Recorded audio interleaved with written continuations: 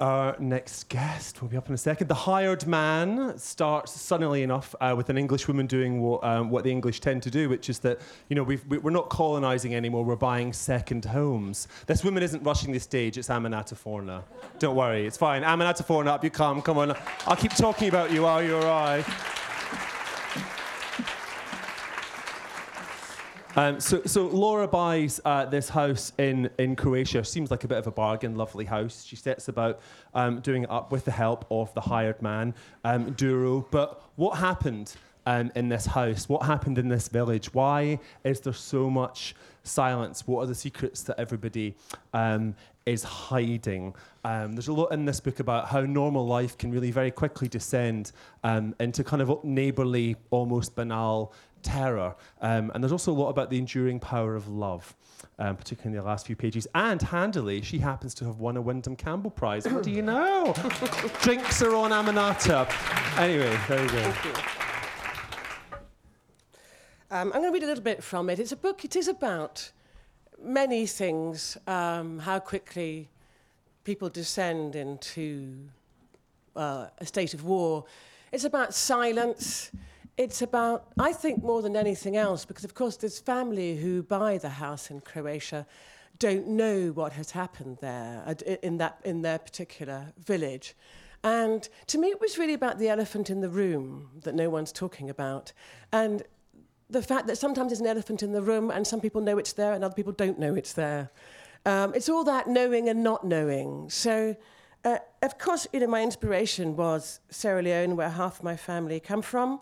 And I'd written reasonably extensively about that civil war. And I wanted to go to a country where I couldn't read the country the way I could read Sierra Leone. I knew pretty much in Sierra Leone who had done what, where not to go, whose eye not to meet. But I was interested in going to another place and seeing what the aftermath of war was like there. And actually, I was drawn to Croatia for a couple of reasons. One, because I had friends from there, and we had had long chats about our wars. But the other reason was that I found an advert in the back of a newspaper for bargain homes, holiday homes in Croatia. And I thought, wow, anyone who's over a certain age, and that's the kind of person who could afford a holiday home, to go to a place where the symbol, the emblem of that war was the empty house, and snap up cheap property. I thought that was pretty chilling. I would wish to know the provenance of my house very, very, very well. So anyway, this is The Hired Man, page 1. September 2007. At the time of writing, I'm 46 years old. My name is Duro Kolak. Laura came to Gost in the last week of July. I was the first to see her the morning she drove into town. From the hillside, you have a view of the road, one of the 3 that leads into town. The first comes direct from the north, the second and third from the southeast and southwest, respectively. The car was on the road that comes from the southwest, from the coast. An early sun had burned off most of the mist, and on a day like this, the deer might be encouraged to leave the woods and come down the hill. So I turned back to fetch my rifle, even though it was not the season to hunt. I'd chosen my spot and laid out my breakfast. On the branch of a tree, a collared dove rested out of view of the falcon soaring above. I trailed the bird lazily through my rifle sights, and that was when I noticed the car. A large, newish four-wheel drive, being driven very slowly down an entirely empty road, as though the driver was searching for a concealed entrance. I lowered the gun so that I had the vehicle fully in my sights, but the angle and reflection of the sun made it impossible to see who was driving. An hour later, I was on the road home, carrying my gun and an empty bag. Instead of cutting through the long field, I kept to the road until I reached the Blue House. A row of trees grew on the verge in front. Over the years, I'd watched 3 of them reach and exceed the height of the roof. The 4th had died some years back. Nobody to cut it down, and so it remained standing next to its living companions, branches like bleached bones. The overhang of the roof cast a deep shadow on the walls of the house. Stains flowed from the windowsills down the whitewash. Buddleia sprouted from a high gutter, a slow slip into decay.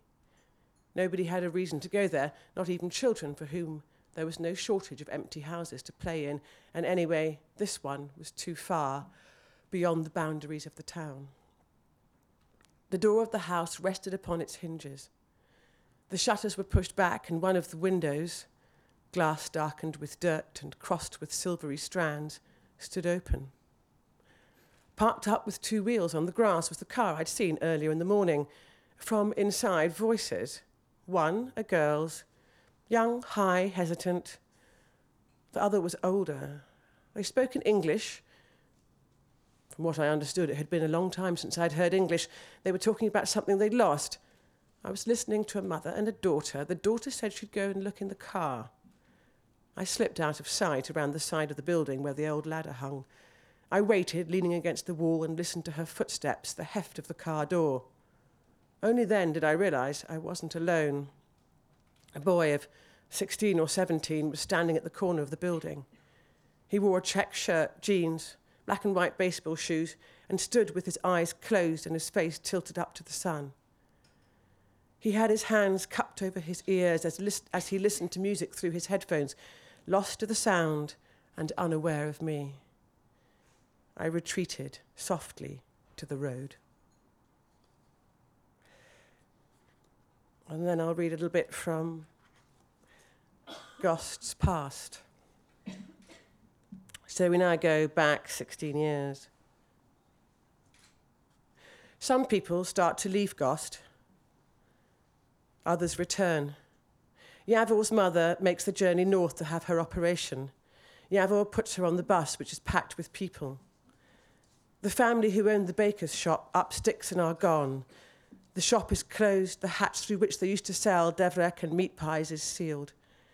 Yesterday's bread still sits on the shelves at the back. Soon it is no longer yesterday's bread, but 3-day-old bread, last week's bread. There's no explanation, no note on the door, just an old notice in faded black tip stuck to the door which asks customers to make their orders for the next day by 10 o'clock. Somebody crosses out the word chleb and writes kru. Both of the words mean bread, but some people use one and some the other. The ones who start leaving are the chlebs. So now there is only one baker's shop in town. This inconveniences everybody, and yet it's also the way we want it. In the closed shop, the bread behind the counter turns blue. I know the family, everyone does. The two daughters, the Mongol the boys at school used to follow and grunt at, and the slutty one in the Angora sweater. I'd often been to their house. My father and theirs were always lending and borrowing things. Also, the father used to supervise karate practice at the sports club, which I went to for a short while because my father thought it would do me good. In their front room, they had a round rug, deep red colours with a Persian-style pattern. I remember it well because I used to sit and stare at my feet and the pattern, embarrassed by the presence of the Mongol, while the red-haired mother offered me day-old pastries from the shop and the father went to search for whatever he was returning or giving. So, when I see a man and a woman, who I also know, walking down the road with the very same rug on their shoulders, I know exactly from where it has come. The man strides forward and nods briskly at me, but doesn't speak and looks at me right in the eye for a beat longer than anyone would normally. Behind him, the woman, his wife, who is still wearing her slippers, the other kind with the little heel, totters under the weight of the thing. She gives me a sheepish grin, lowers her head and scuttles on. The husband's boldness stays with me for a long time. A pair of middle-aged thieves, challenging me to challenge them. The door of the family's house stands open. A downstairs window has been broken, the television is gone already, and of course the rug. Over the weeks that follow, the remainder of the family's belongings disappear into the homes of neighbours and former friends. I recognise their curtains hanging in the window of the deputy karate coach's house 2 streets away. Somebody drags a mattress from one of the upper floors, gives up and abandons it in the doorway. someone else sets fire to it. A sticky little turd appears upon the scorched ticking. Stray cats move in and take over from the family's pet. The Toms make mincemeat of him.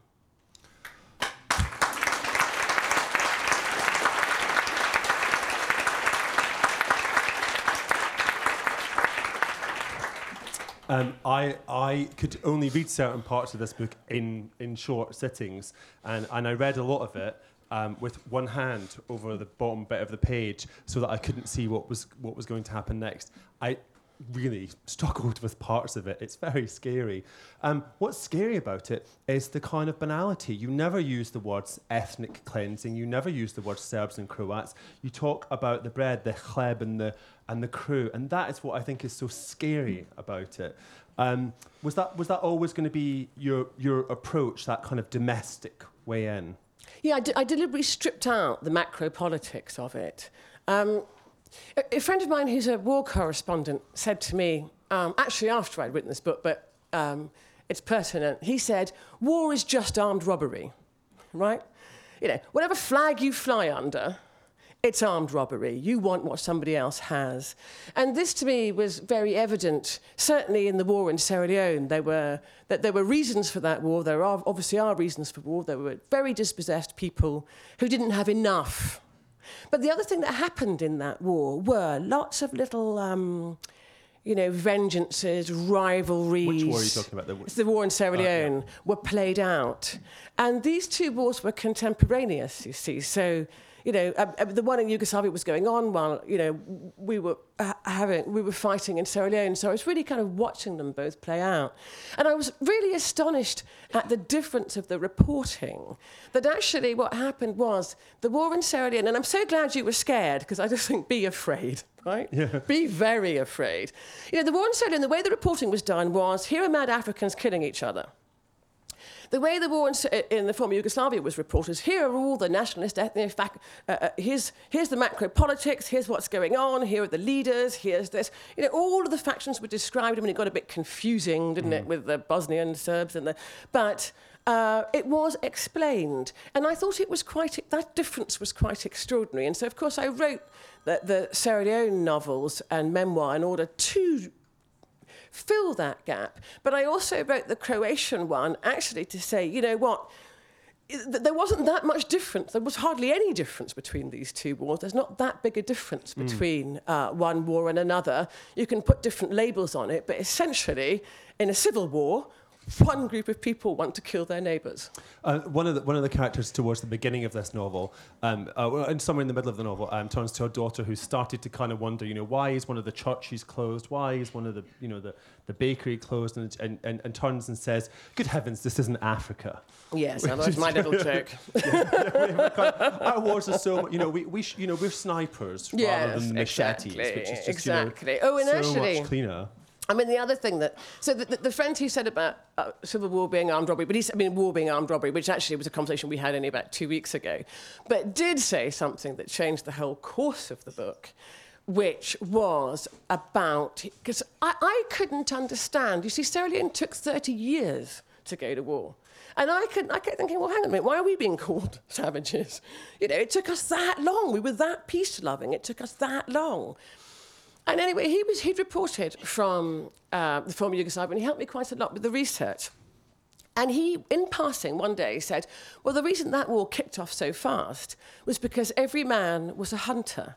They were hunting nations, and every man was a hunter, every man had a gun, and every man knew how to use it. And then I thought, oh, this is why it was a sniper's war. Right? That's why it was a sniper's war. And if you looked at the war in Sierra Leone, what was it? It was about hacking off limbs. What do farmers have? They have scythes. Everyone picks up the thing they have to fight. So, actually, when you talk about how Westerners fight wars, it's not snipers, it's drones. So you really don't get your hands dirty. But that to me was the big difference between how the war in Sierra Leone and the war in the former Yugoslavia was fought on the ground. And that changed really everything about Duro, actually. He became a hunter. And an observer. He spends a lot of time looking through that telescope, and he's high up, and he sees a lot, and he doesn't miss very much at all. You learned how to shoot for that. How did that feel when you were learning how to shoot? Well, I mean, did you wear like in headphones? I think in that two-cell thing, I would absolutely have been a two-cell. I would definitely have reached for the bow and arrow, not the basket weaving. I mean, who wouldn't actually? But anyway, I decided that in order to create this character, I would learn to shoot. I also had a deep desire to shoot, actually. Where did that I really come wanted from? to. It's incredibly hard. What did you want to shoot? Did you want to shoot watermelons or people? Oh, well, the odd irritant. No, I just wanted to know what it was like, really. I didn't have a sort of major fascination with it, but I had enough to feel like I wanted to try this out. So was it a handgun or a rifle? A high-velocity rifle. It's very hard to get She said that someone with such excitement. It's very hard to get someone to teach you to shoot in this country, as you know, because we've got so many restrictions. Foolishly, I'd left America, where this could have been done very quickly. Come to Britain, tried to find someone to teach me. In the end, I found a former police marksman. Sorry, can you turn that phone off, please? You criminal lady, we'll snipe you. Poor thing. I found a former police marksman, and he taught me to shoot. And the first thing he did was hand me the weapon that my character... I told him exactly what I was doing, and they wanted me to do a whole kind of course and stuff, and I said, I just want to shoot guns. So he handed me this weapon, and he said, well, I heard what you've said, and this is what he would shoot. And the first time I pulled the trigger, the thing blew me off my feet. I mean, it absolutely blew me off my feet. By the time he had finished coaching me, and he was a very good teacher, I could hit a bullseye at 1 kilometre. Really? It was quite a big bullseye. But when you're a kilometre away, it looks really tiny. It's actually quite big. How did that change, though, your understanding of the character? So everything I learned about shooting... you cannot be a histrionic, right? You have to be a very, very, very calm person. And you have to be willing to wait for very long periods of time. And so I thought that about Duro. Here is somebody who can wait. He's going to end up waiting 16 years, right? Here is somebody who can watch. Here is somebody who can keep his mouth shut. Here is somebody who can stay really calm under pressure. One of the things my instructor told me when I was learning, he talked about the American Olympic team, the marksmen. And he said they had brought in one of these coaches. And there are these guys who they can come in, or women, and they can come in and they can... Basically, they don't have to be able to do the thing you do. They can just watch you and figure out how you do it and when you get your best results, what it is you do. So he watches the American Olympic team, and he figures out many, many, many things. But the thing he figures out, which is so extraordinary, he discovers that when all the best shots take their best shots, they pull the trigger between heartbeats. And they didn't even know they were doing it. They actually go... And they've got very, very, very slow heartbeats as well. These guys, all 42 beats. Yeah. So that taught me an awful lot about what Duro was like. Is Gost a real place? Because I couldn't find it on a map. I'm not very good at maps, admittedly. No, but I laid in a trail of clues. As to where it was. It's a fictionalised version of a place that actually exists. And most people... Did you go there? Yeah, I did. And most people from that part of the world do know where it is because there's a great big clue. I wanted to create a fictional town, not get absolutely laid down in exactly what had happened in that place. But it is a place where certain atrocities occurred. In Croatia. You went on holiday to Yugoslavia as a child, didn't you? Do you have any memory of that when you went back there? Was it similar? Was it different? Yeah, I have a good memory of it. I mean, obviously, kids are looking at different things. I have a very strong memory of the flavours of ice cream. But I'd gone there on my mother and stepfather's honeymoon. They'd gone off somewhere else, and they took us all to the former Yugoslavia. And we went to Dubrovnik, and I do remember the feel of the place, and I remember very, very clearly the colour of the sea. And I did steal a couple of memories from that time in what was then Yugoslavia and put them in the book. It was the first time there's a boat. Well, at one point, Duro's a boat boy, isn't he? And we, when I was there with my parents, we had gone out on a boat, and there was a boat boy, and it was kind of the first time I ever thought there was anything great about men. Actually, I was only 4 years old or 5 years, a bit early to start, but anyway, and. I remember that I was on the shore and my parents were in the boat and everybody was in the boat apart from me and my sister. And everybody in the boat was saying, swim, swim, swim. And it was just miles. It was far too far for me to swim, I don't know what they were thinking. But anyway, and I didn't have my rubber ring and I only had my water wings. And you know how water wings just put you in the water? They just drown you, don't they? Yeah. And I wouldn't leave. I wouldn't get off the beach without my rubber ring. And the boy in the boat picked up my rubber ring and did a sort of swallow dive into the water and brought me my rubber ring. So, and actually I kind of used a lot of that to make. Duro has this whole period where he's on the boats and things like that. So these things all come back and find their place, don't they? There aren't that many, in terms of, Patrick's stories based on, somewhat on real people or inspired by real people. You have the dog on the jacket here, and there are two dogs in the book. Duro's two dogs. Duro's better with animals than people, it has to be said, particularly with these two dogs. And I was surprised, well, not that surprised actually, because it's such an affectionate portrayal. One of them is kind of a dog that you'd had.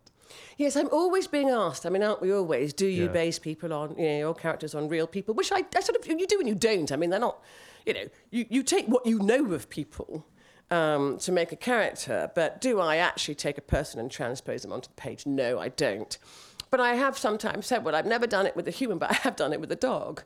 And Kaz, Duro's dog, who is a blind dog, and his hunting dog, is absolutely my dog. I had a lurcher, well, I've had several lurchers, but she was the first. She was the best. And she went blind in her later life. And so I used all of that for Kaz. I cried a lot for Cause in the book. Okay, I'm going to take a couple of questions now. Questions over here. Sophia, there you go. Imagine that. Hello. Hi. Your writing very much reminds me of the writer of Brokeback in that it's very compact in its descriptions. I'm very pleased with that. Yes, Annie Prue, thank you. Would you say that your background in journalism inspired that, or have you Yep. always written? Because you worked for the BBC for a very long time and were a journalist other than for the BBC. Did that influence your writing? Did it help it make it kind of compact? I know how to... Yeah, my sentences are very short because I was a broadcast journalist and I always had to write for The Voice. So you keep your sentences really short because otherwise you'll faint during trying to get through the sub-clauses. So I've always, that's been a big part of it, and being able, I think, therefore, to find the transition to writing in voice, even if it's not your voice, is possible. Yeah, and a certain economy. I mean, I was very, very happy to leave the short form behind and go to the long form. So, it's probably not entirely, the influence is not entirely direct, but I certainly... I can be a pretty brutal editor of my own work as well. I can go through it with a red pen and really get rid of stuff. I mean, it's interesting. Your first long form book was this incredible memoir, The Devil That Danced on the Water, which I've added to my reading list for my memoir class that I teach. It's just incredible, and so much of the themes that come up in there also come up in your novel. It's obviously ways for you to address it. But did you have to do the memoir first before you got to the novel, or did you think, I'd like to write a novel, and then couldn't? I don't know. Well, I don't think I wasn't sitting around thinking I want to be a novelist, actually. I tend to think of a book I want to write, and I wanted to write that book. I've sometimes tried to reverse the thinking and think, if I hadn't written The Devil That Danced on the Water, would I have been able to write a novel set somewhere entirely different, about completely different things and themes? What do you mean in the Probably sense? not, really. Right. I think there are the ideas. It doesn't mean to say that everybody who's had a sort of major life event has to write about that life event, but... there was all the things that I've ever been interested in the world those are the things I want to explore. That's not true for the whole rest of my family, who actually don't go back and look at these things and are not terribly interested and, would probably rather play the violin or whatever, But it always just did interest me. I really was my father's daughter. So I was like that when I was a kid, and I stayed like that. So I was probably always going to write that book. One of the things I discovered in the course of this incidental Yes, do you know this? is that Aminata and I were born in exactly the same hospital in Scotland, a wee bit apart. And her dad was an obstetrician, and I was reading it thinking, did her dad deliver me? Weird. But we we worked out that didn't happen, and it would have been even more... When he says a wee bit apart, it wasn't really that weird. It would have been so uncomfortable for my mum. I'd have been like, do you remember this man? Anyway, Aminata Forna, thank you so much. Thank you. Amazing. We'll be back in 20 minutes. You can order drinks and snacks over there, and you can make reservations for dinner after. 20 minutes. See you then.